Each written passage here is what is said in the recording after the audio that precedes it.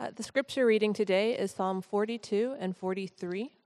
If you're using the blue Pew Bible, it is on page 469. Please stand in honor of God's word.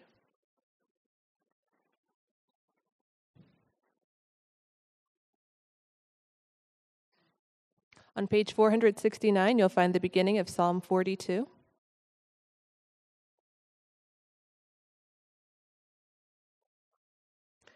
As a deer pants for flowing streams, so pants my soul for you, O God. My soul thirsts for God, for the living God. When shall I come and appear before God? My tears have been my food day and night, while they say to me all the day long, "Where is your God?" These things I remember as I pour out my soul, how I would go with the throng and lead them in procession to the house of God, with glad shouts and songs of praise, a multitude keeping festival. Why are you cast down, O my soul, and why are you in turmoil within me? Hope in God, for I shall again praise him, my salvation and my God. My soul is cast down within me. Therefore I remember you from the land of Jordan and of Hermon, from Mount Mizar. Deep calls to deep at the roar of your waterfalls. All your breakers and your waves have gone over me. By day the Lord commands his steadfast love, and at night his song is with me, a prayer to the God of my life. I say to God, my rock, why have you forgotten me? Why do I go mourning because of the oppression of the enemy? As with a deadly wound in my bones, my adversaries taunt me, while they say to me all the day long, "Where is your God?" Why are you cast down, O my soul, and why are you in turmoil within me? Hope in God, for I shall again praise him, my salvation and my God. Vindicate me, O God, and defend my cause against an ungodly people. From the deceitful and unjust man deliver me, for you are the God in whom I take refuge. Why have you rejected me? Why do I go about mourning because of the oppression of the enemy? Send out your light and your truth. Let them lead me. Let them bring me to your holy hill and to your dwelling. Then I will go to the altar of God, to God my exceeding joy, and I will praise you with the lyre, O God, my God. Why are you cast down, O my soul, and why are you in turmoil within me? Hope in God, for I shall again praise him, my salvation and my God. This is the word of the Lord.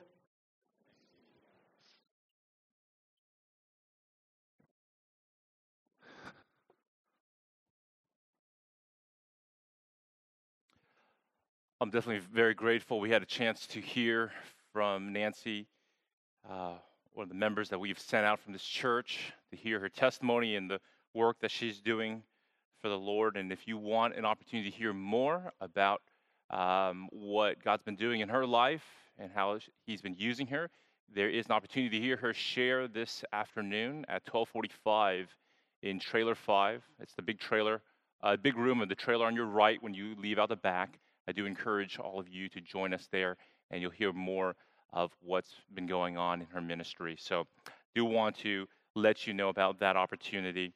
Let's pray again as we go into God's word.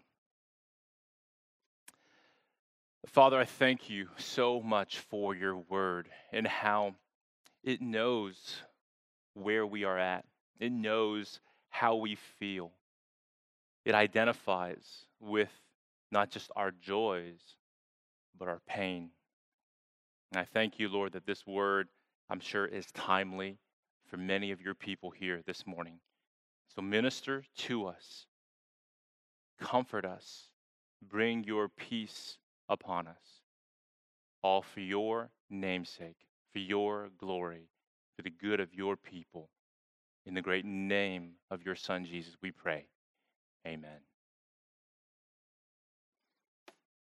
Well, I wonder if you noticed that Psalm 42 introduces book 2 of the Psalms. If you're looking at the Bible right now, you'll notice that this is the start of a new section. And maybe you didn't know that, Maybe you didn't know that there are 5 books in the Psalter. Now, it's debatable whether those 5 divisions are inspired by God like the contents of the individual 150 Psalms. But we know from early on that the Jewish rabbis broke up the Psalter into these 5 books, most likely as a reflection of the 5 books of the Torah, the Pentateuch, the 5 books of Moses. They saw the Torah, the law, as God's 5-fold word to his people, and the Psalms were essentially the people's 5-fold response back to the Lord. This is how they respond to their God. And so that's why the Psalter has been used all these years as the songbook of God's people. That means that the Psalms are not just to be read devotionally in your personal quiet times. The Psalms are meant to be sung corporately as a responsive prayer to the Lord. They give words, they give voice to the people of God. And they factor in a whole slew of emotions. In a worship service like this one, there could be 100 different emotions being felt by the people in this room right now. And you yourself might feel differently this Sunday than you did last Sunday, and you might show up next week in an entirely different emotional state. And so that's why there are different kinds of psalms within the Psalter that express a whole wide range of emotions. You've got the typical hymns of praise and thanksgiving that focus on God's holy attributes, that focus on his mighty works on behalf of his people. And those hymns, they express joy, they express confidence in God. But then you have songs of lament. Psalms that are birthed out of pain and anguish. I know we're not as familiar with them, even though they're actually more prevalent in the Psalter than the hymns of praise. It's probably because these songs of lament, they're just not as catchy, right? I mean, when you come to a service and you sing a song based on a psalm, you're expecting something like, "Give thanks to the Lord, for he is good. His love endures forever." You're not expecting to sing Psalm 88. "You have put me in the depths of the pit, in the regions of dark and deep. Your wrath lies heavy upon me, and you overwhelm me with all your waves." I haven't sung that one lately. I don't think Chris Tomlin has gotten to that psalm yet. But that's how many worshipers feel on any given Sunday. And I'm not surprised if that's how some of you feel right now. And that's why we need these kinds of songs of lament. We need to give a voice to our grief. We need words to express our feelings of doubt, our feelings of despair. And that, my friends, is why I chose Psalms 42 and 43 as our text for this morning. Now, the reason we're covering 2 Psalms is because these 2 are most likely actually one. We don't know why or when they got split into 2, but most commentators would postulate that this was actually one psalm because of the repeating stanza that you're going to find in Psalm 42, verse 5, and then you see at the very end in verse 11, and look in Psalm 43, verse 5. There's this repeating refrain. And let me read that to you. "Why are you cast down, O my soul, and why are you in turmoil within me? Hope in God, for I shall again praise him, my salvation and my God." So you see that repeated. And as you can see in this refrain, the psalmist is dealing just in this one verse with a whole range of emotions, and he feels all of it so deeply. And I really believe that it's going to resonate with many of you this morning. He is going to give you words for those feelings of yours. And for those of you who, this morning you're sitting here, you're hearing this psalm, and you're not really identifying with what this psalmist is going through, it's not really where you're at, I think you should still listen. You should still learn and better equip yourself to know how to better care for those who are in your life in the same spiritual condition as our psalmists. And so there's a word here for all of us this morning. I've broken this message down into 3 parts. If you want to follow along, look in your bulletin, you'll see an outline. First, we're going to diagnose this spiritual condition, help you better detect it in your own life. Second, we're going to identify the causes of this condition as found in our text. And then third, we're going to prescribe a cure. So a very simple outline: the condition, the causes, the cure. So what's the spiritual condition that we are dealing with here in our psalm? What's plaguing our psalmist? Well, it goes by different names. Some call it spiritual dryness or spiritual deadness. It's where your devotional life just feels dry. It feels like it's died. It's where your worship life feels like it's lacking in fervor. It's missing its joy. Others would describe it as something more severe than that. They would call it spiritual desertion, spiritual abandonment. It's where they feel like they've lost God in a sense. They've lost a feeling sense of God's presence in their lives. He feels distant. It's like he's gone silent on them. It's like God has deserted you and just left you in your pain to figure things out on your own. The psalmist uses a metaphor to describe this condition for us in verse 1. Look there again. As a deer pants for flowing streams, so pants my soul for you, O God. And then immediately he explains the metaphor in verse 2. My soul thirsts for God, for the living God. When shall I come and appear before God? So the psalmist is comparing himself to a panting deer, a thirsting deer, and God in this metaphor is like a dry riverbed. Right? He's looking to God for satisfaction. As the deer thirsts for living waters, so this psalmist is thirsting for the living God, but God is nowhere to be found. He has no feeling sense of God's presence in his life. And that's why he has to ask at the end of verse 2, when shall I come and appear before God? And that's why, if you look later on in verse 9, he's complaining that he thinks God has forgotten him. And if you turn over to Psalm 43, verse 2, he feels like God has rejected him.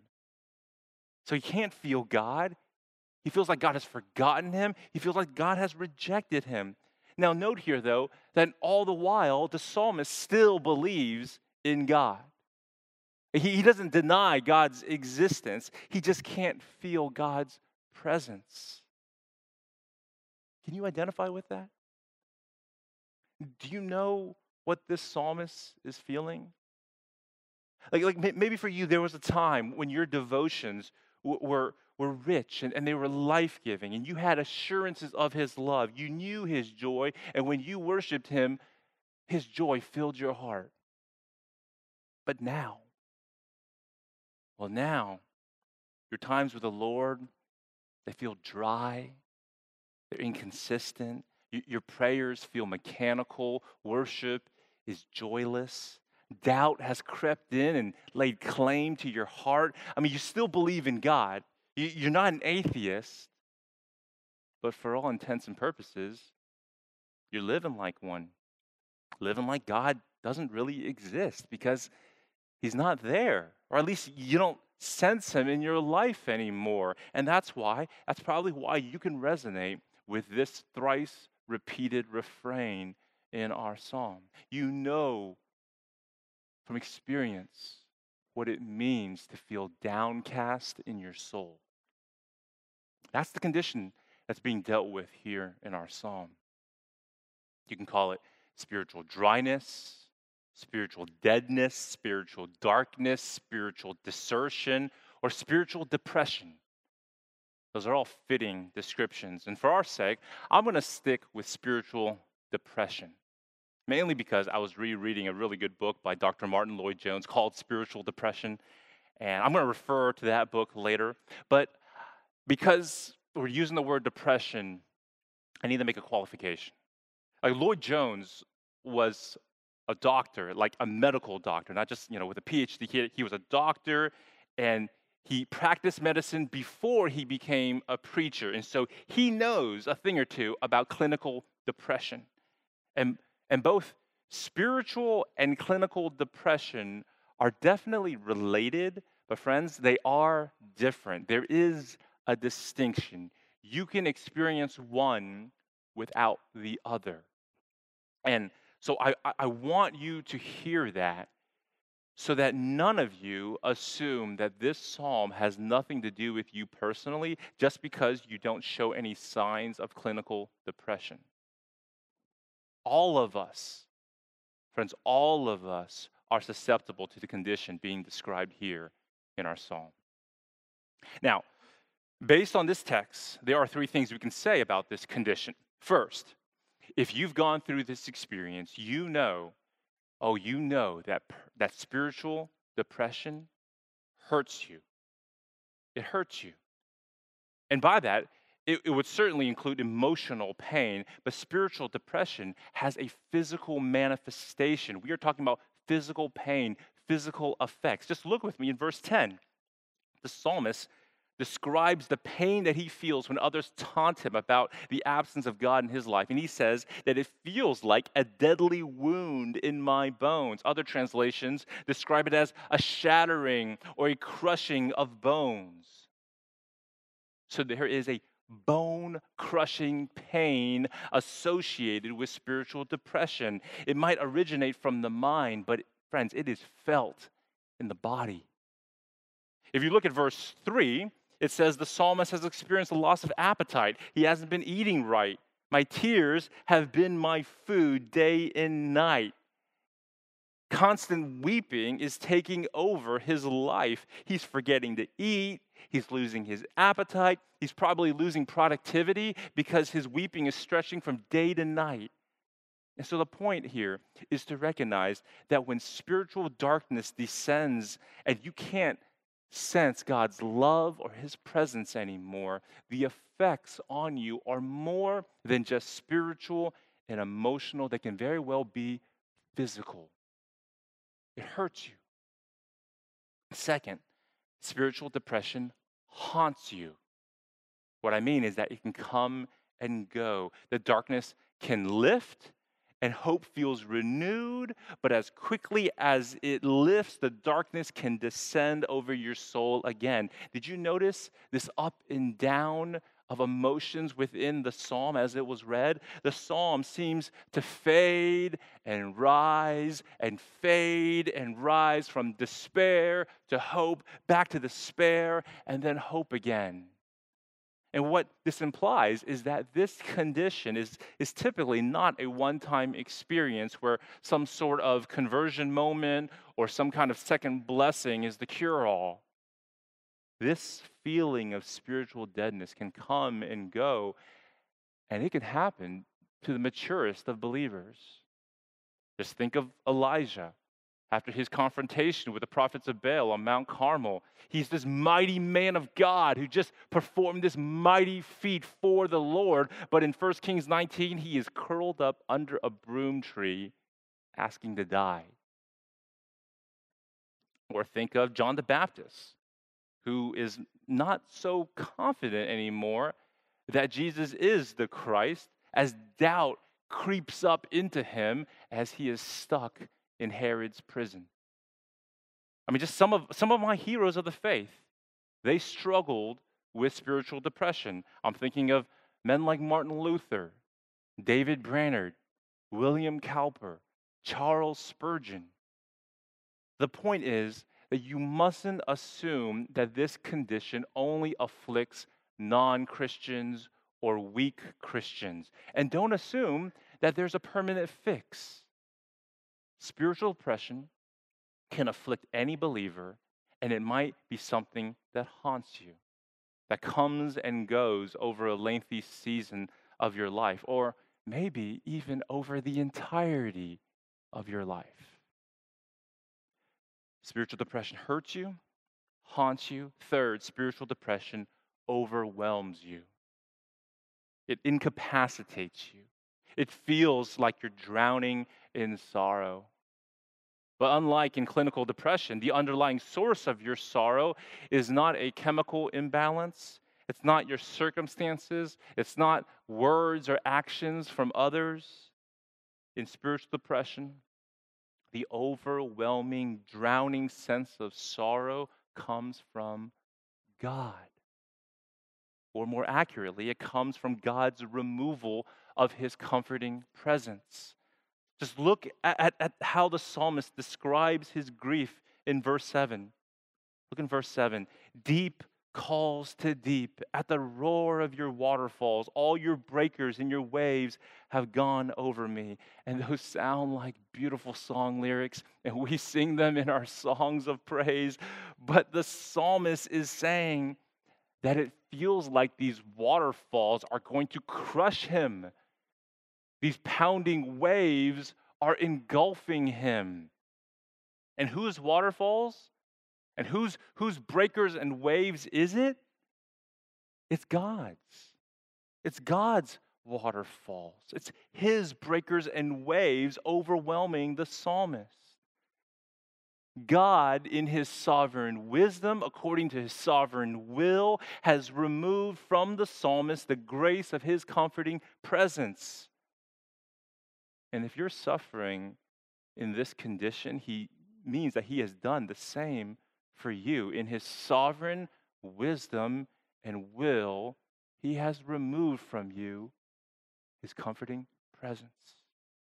And only until you recognize that, only until you recognize it's his waterfalls and it's his breakers and waves drowning you, only then will you learn to recognize the lifeline that he has thrown you. The psalmist saw it. He recognized it. He speaks of this lifeline in verse 8. As he feels like he's drowning in his grief, he recognizes God's steadfast love. You see that in verse 8? God's hesed, God's covenantal love, his unconditional commitment to his people. The psalmist grabs onto that lifeline and he clings to it as his only hope. We're going to come back to that. We're going to come back to this steadfast love. What I want you to see is this condition that he's in. We've described this condition that's plaguing the psalmist as spiritual depression, and now we're ready to consider some possible causes. The causes, of course, are multifaceted, since humans are complex creatures made up of body, mind, and soul. And so I don't imagine exhausting the entire list of causes in just one sermon, but I do want to identify three that are found for us in our psalm. First cause. Spiritual depression can be caused by a separation from the corporate worship of God.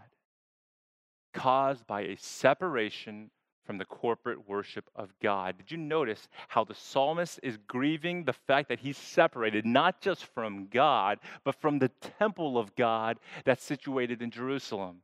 Look at verse 4. These things I remember as I pour out my soul, how I would go with the throng and lead them in procession to the house of God, the temple, with glad shouts and songs of praise, a multitude-keeping festival. And so what the psalmist thirsts for is to worship God, and not just in his private devotions, but in the company of the worshiping community. He longs to return to the temple. He makes it clear that he's thinking about the temple when he speaks in Psalm 43, verses 3-4, about God's holy hill, about God's altar. He wants to be in the temple. The header of this psalm, if you look in the very beginning, it says this is a song of the sons of Korah. And if you're not aware of who those are, those were the individuals responsible for temple music. They were the musicians. They were the worship team of the temple. Which then makes sense that the psalmist then says in verse 4 that he used to lead others in glad shouts. He used to lead others in songs of praise. This is explaining why he is so grieved to now be cut off from the house of God. If you look in verse 6, it says that he's writing this psalm from the land of Jordan and of Hermon, from Mount Mizar. That would basically, if you're looking at this geographically, that would place him in a region north of Galilee. And so he is some distance from Jerusalem. Perhaps he's been exiled there by a nation that had attacked Jerusalem and carried off captives. But regardless of what he's doing there, whether it was by his own doing or someone did it to him, he has been separated from the temple. And the point is that his absence from the corporate worship of God has contributed to his condition. It's obvious the psalmist is downcast. He's longing to be in God's presence again. But my point is that he's not longing. Did you notice? He's not longing to do a quiet time. Right? He's not panting for a personal devotion. No, he is longing and panting for corporate worship. That is where he's going to meet God. Now, having said that, let's be clear. God is not limited to the temple.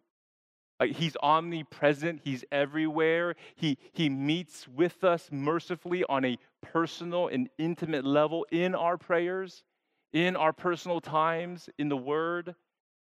But friends, in both the Old and the New Testament, God uniquely manifests himself to his people in corporate worship in ways that he does not in our personal devotions.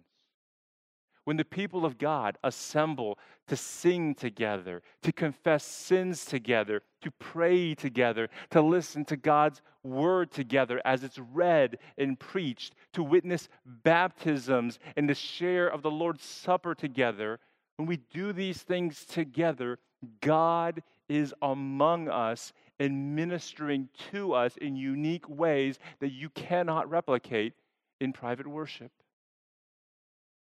I'm getting ahead of myself, but what this means for us is that one of the remedies for a downcast soul is to make it a priority to regularly worship with the people of God. If you're feeling dry, if you're feeling distant from God, friends, this right now is the best place for you to be.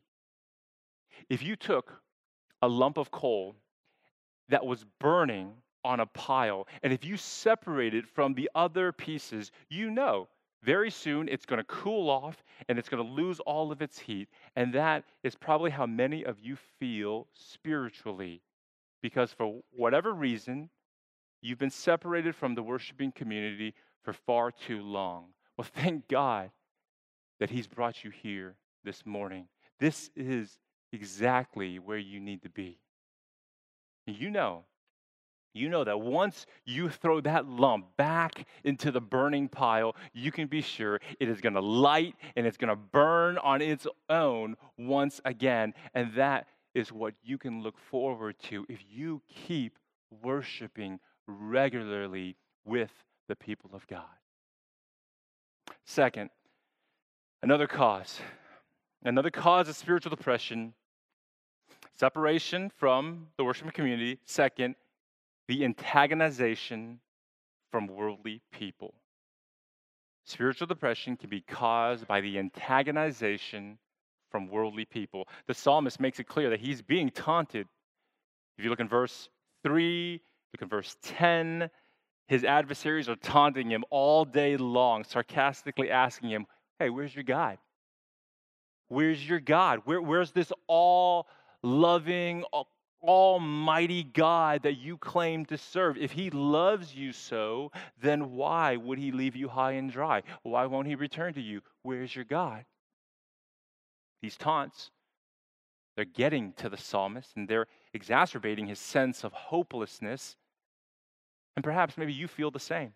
Maybe you have people in your life who are not helping in the way that they speak flippantly and sarcastically about God. And they're telling you, just get over it.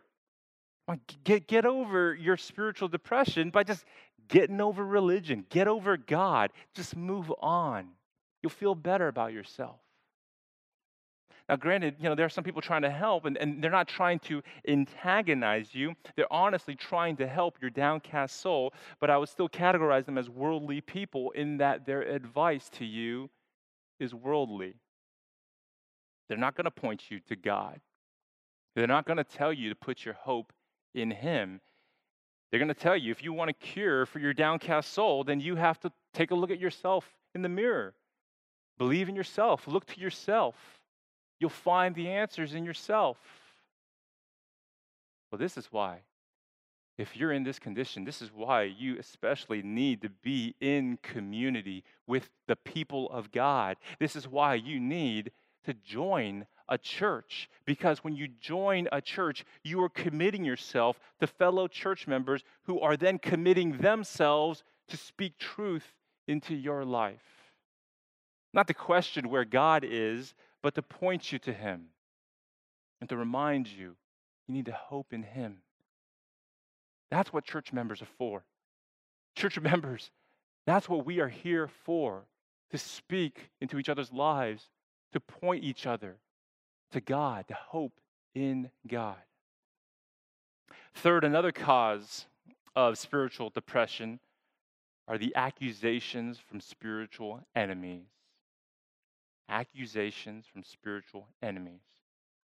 Worldly people might antagonize you, but spiritual enemies will accuse you.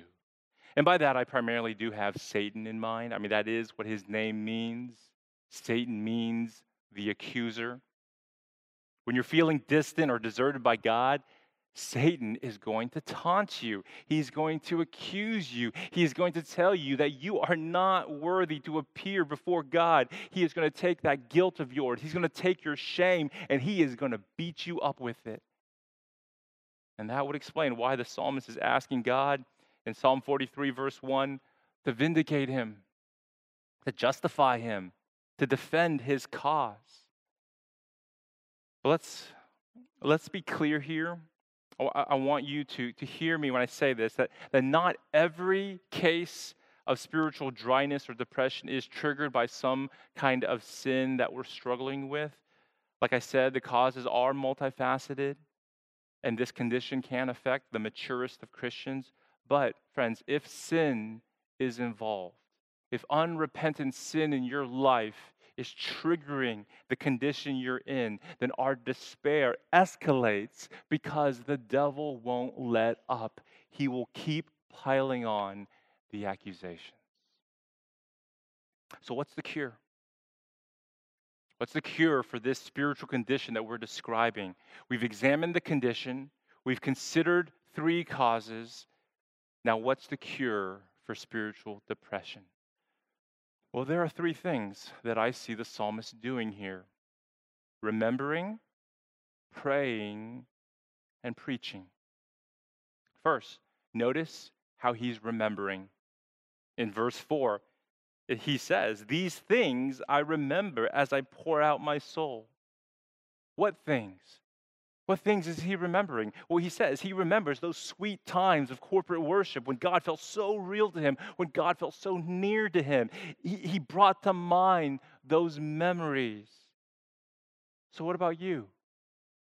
What do you need to remember? Maybe you need to recall a time in your life when worship was life-giving, when you did have a feeling sense of God's presence in your life. Remember those things. Bring back those moments to your mind. And the point is not simply for you to reminisce in the past, but to let those memories of God's nearness rejuvenate your faith. Look at verse 6. Look at the psalmist's reasoning in verse 6.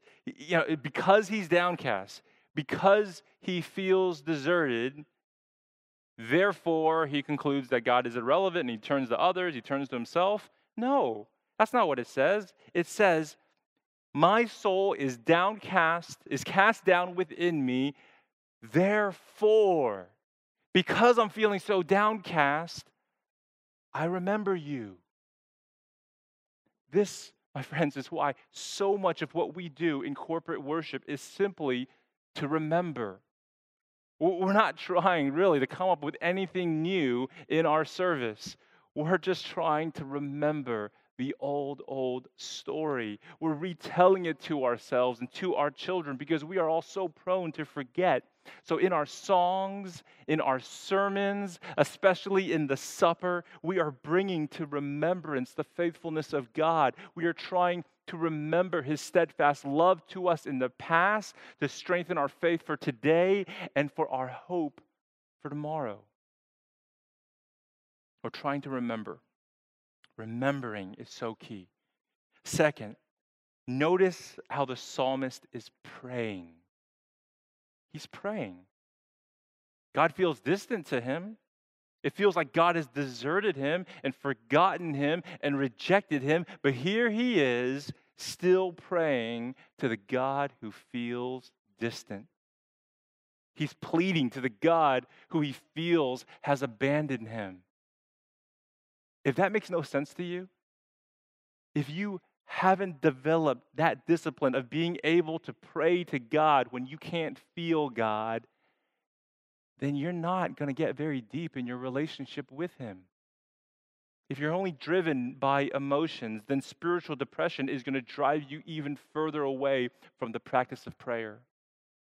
One aspect of growing in spiritual maturity is to learn how to pray even when you feel spiritually dry or depressed.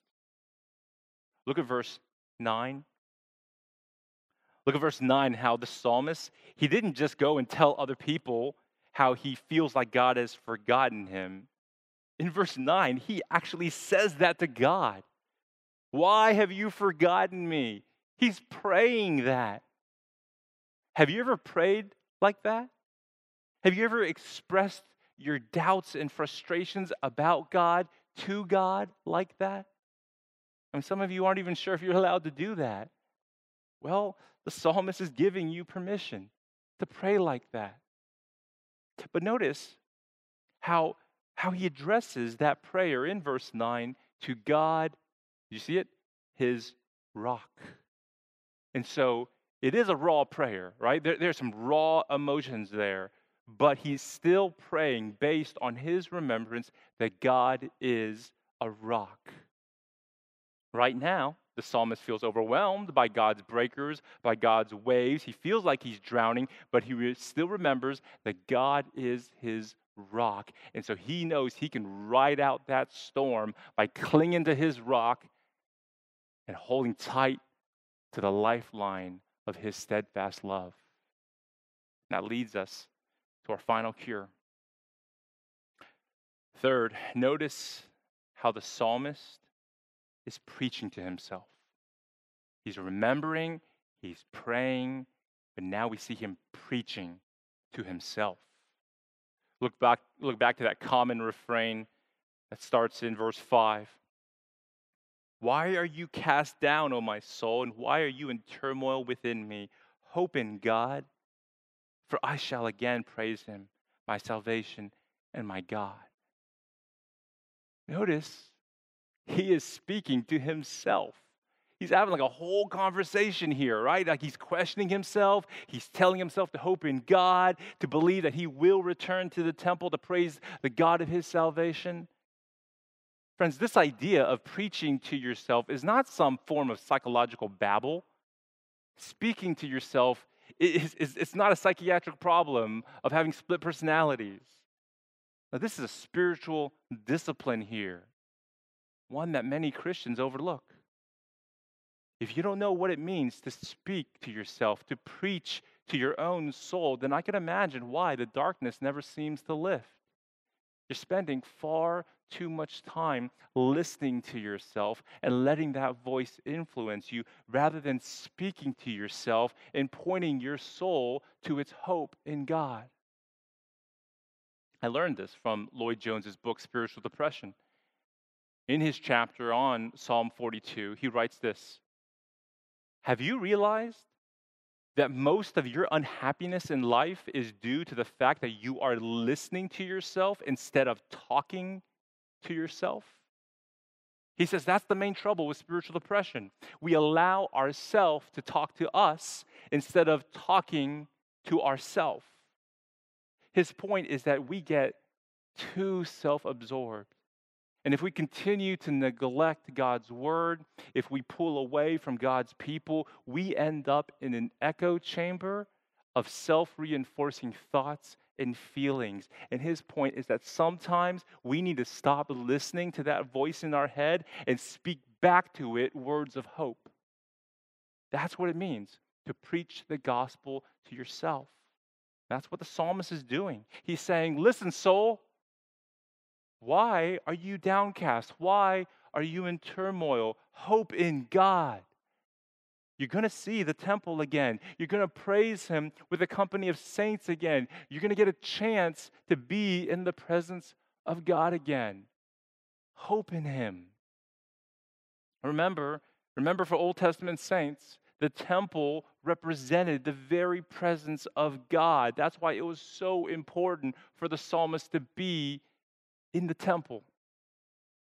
But friends, as we continue reading from the Old Testament on into the New, we see Jesus arriving on the scene, claiming to be many things, one of them being the new temple.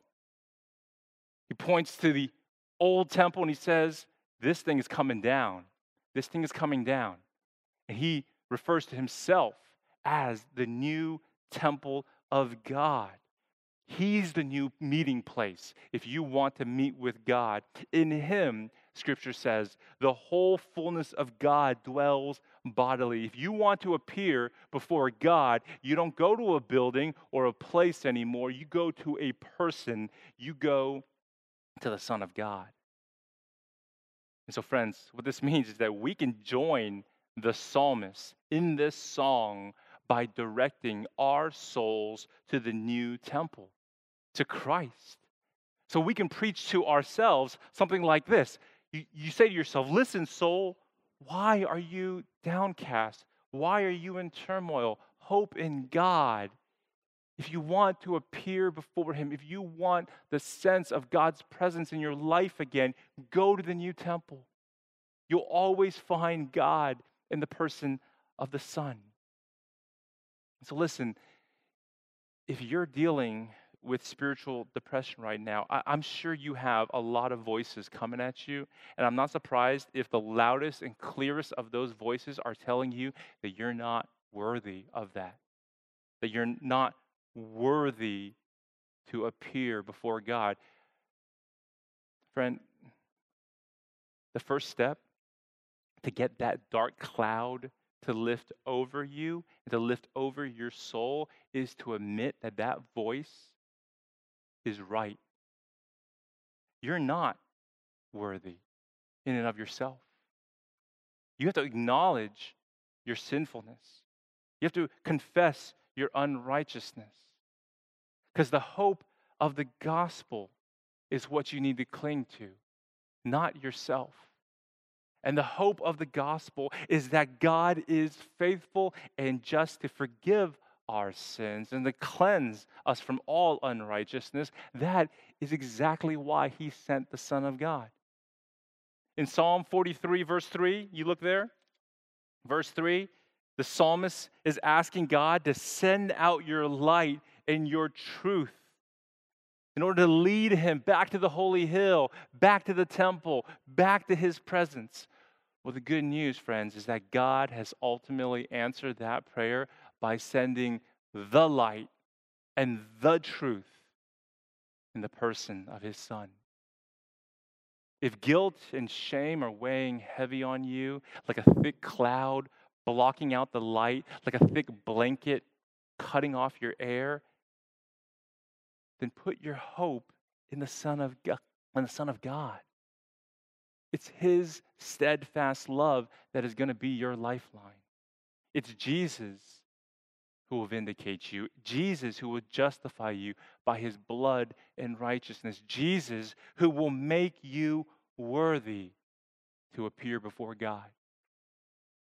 It was Jesus who endured the ultimate thirst as he hung there on the cross, panting for God. It was Jesus who experienced the ultimate desertion as he was forsaken by the Father. He truly was forgotten and rejected. And he did that He did all of that for sinners like us, so that we would never thirst, so that we would never be forgotten and never be forsaken. He did that for those who admit that we are not worthy in ourselves, but who believe that in Christ we are counted worthy to appear before God. I'm not going to promise that if you trust in Jesus, that suddenly your spiritual depression will be cured and that it'll suddenly be a thing of the past, never to haunt you again. I'm not going to say that. But I am going to say that Jesus secures our eternal hope, that the darkness will not last forever, that we will rise one day in Christ and once again praise our God, the God of our salvation. Let me pray for you. Father, I pray that your word continues right now to minister to your people, to bring sweet comfort to them. Holy Spirit, bring a comforting word, speaking it to the hearts of your children, that they may know that God is near, God is with us, God is for us, God loves us, all because of Jesus Christ, what he has done for us in his life, death, and resurrection, because of our union with him by faith. Comfort us with this gospel truth, we pray. In Jesus' name, amen.